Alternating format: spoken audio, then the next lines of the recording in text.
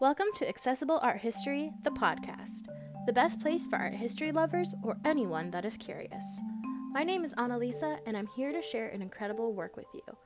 Just a quick reminder before we get started. All sources and images will be posted on the Accessible Art History blog. You can find the link in the episode description as well as on our Instagram at accessible.art.history. Now that we have that out of the way, let's get started.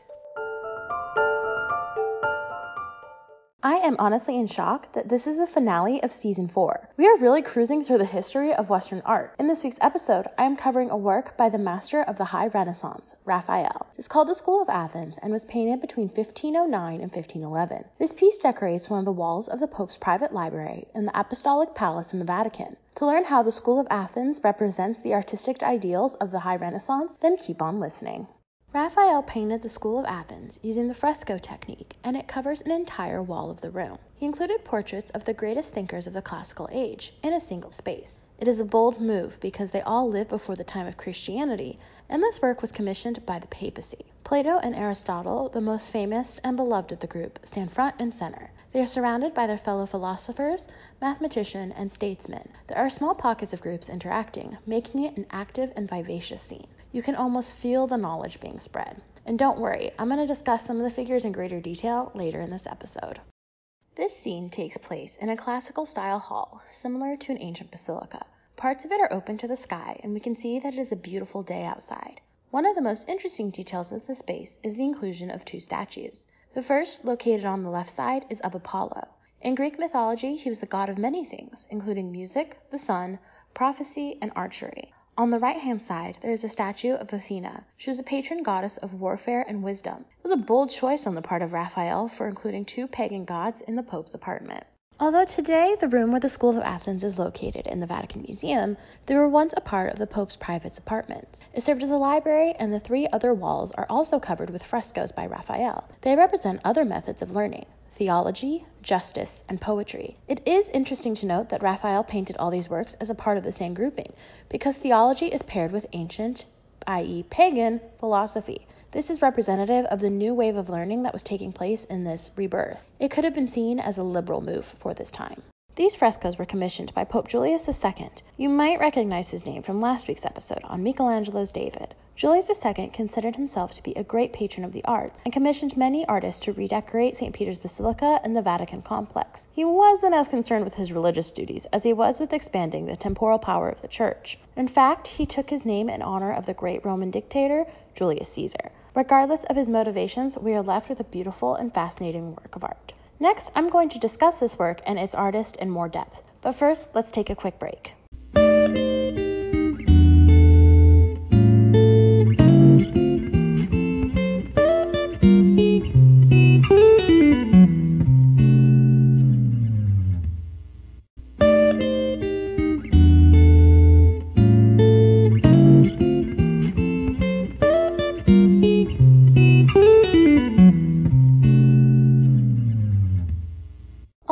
Now that we're back, let's dive into the figures themselves. As I've already discussed, the two central figures are Plato and Aristotle. In the Renaissance, and even into the modern era, they are seen as the rock stars of human thought. Their theories and writings form the foundation for scholarship for centuries. This is because they taught their students about heaven, Plato, and earth, Aristotle, who we can see that indicated by their hand gestures. Combined, their theories help us to understand and discuss our own existence. In an homage to his famous fellow artist, Raphael painted Plato as a portrait of Leonardo da Vinci. Check out episode 18 for more info on him. Da Vinci isn't the only famous Renaissance man to be featured by Raphael. Euclid, an ancient mathematician, is shown teaching a group of students. His face is that of Donato Bramante, the architect who helped to redesign St. Peter's Basilica. In addition, Heraclitus, another ancient philosopher, bears the face of Michelangelo. Heraclitus was known to be moody and a misanthrope, so it's no surprise that Raphael chose Michelangelo to portray him. Raphael did include himself in this work, but not as an ancient thinker. He appears in contemporary clothing in the corner, perhaps as a student himself. Over the years, art historians have been able to identify some other figures in this work. However, they might be guesses because the figures aren't actually labeled. They are as follows, and I apologize if I mispronounce any of the names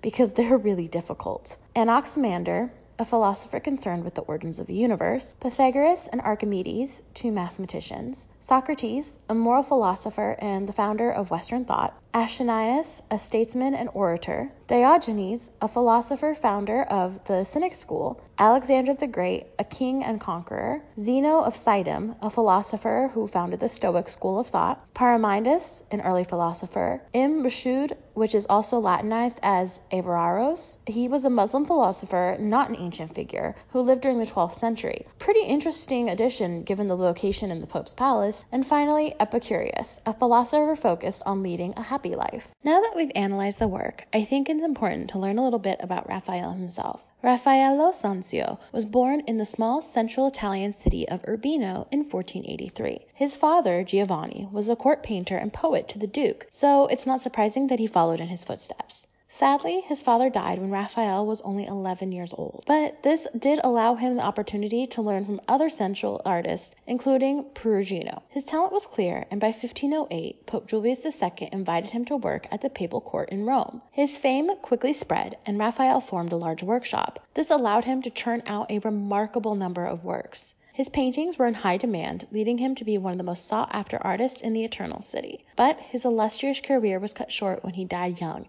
age only 37. Some reports say that it was due to exhaustion from a night of too much lovemaking, while others indicate that he had been sick for about 2 weeks prior. Regardless, the city was devastated by his passing. Raphael was buried in the Pantheon, the highest honor Rome could bestow upon him. The period where Raphael worked is now called the High Renaissance. It is often considered the pinnacle of artistic innovation due to the momentous leaps in ideas and experimentation. The High Renaissance combined classical ideals with ideas and new techniques. Compositions were rational, balanced, and symmetrical. Colors weren't muted, but they weren't super bright either. Again, they were balanced and were used to add to the scene.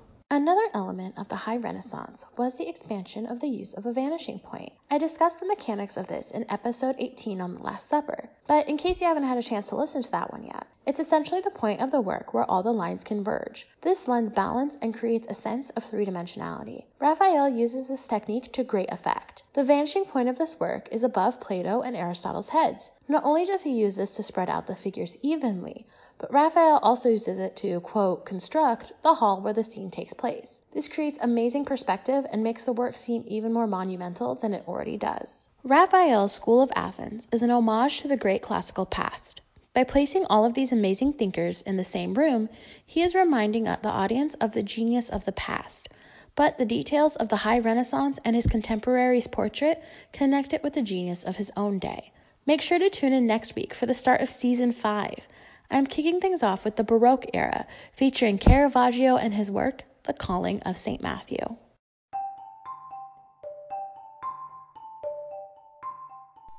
Thank you so much for listening to this episode of Accessible Art History, the podcast.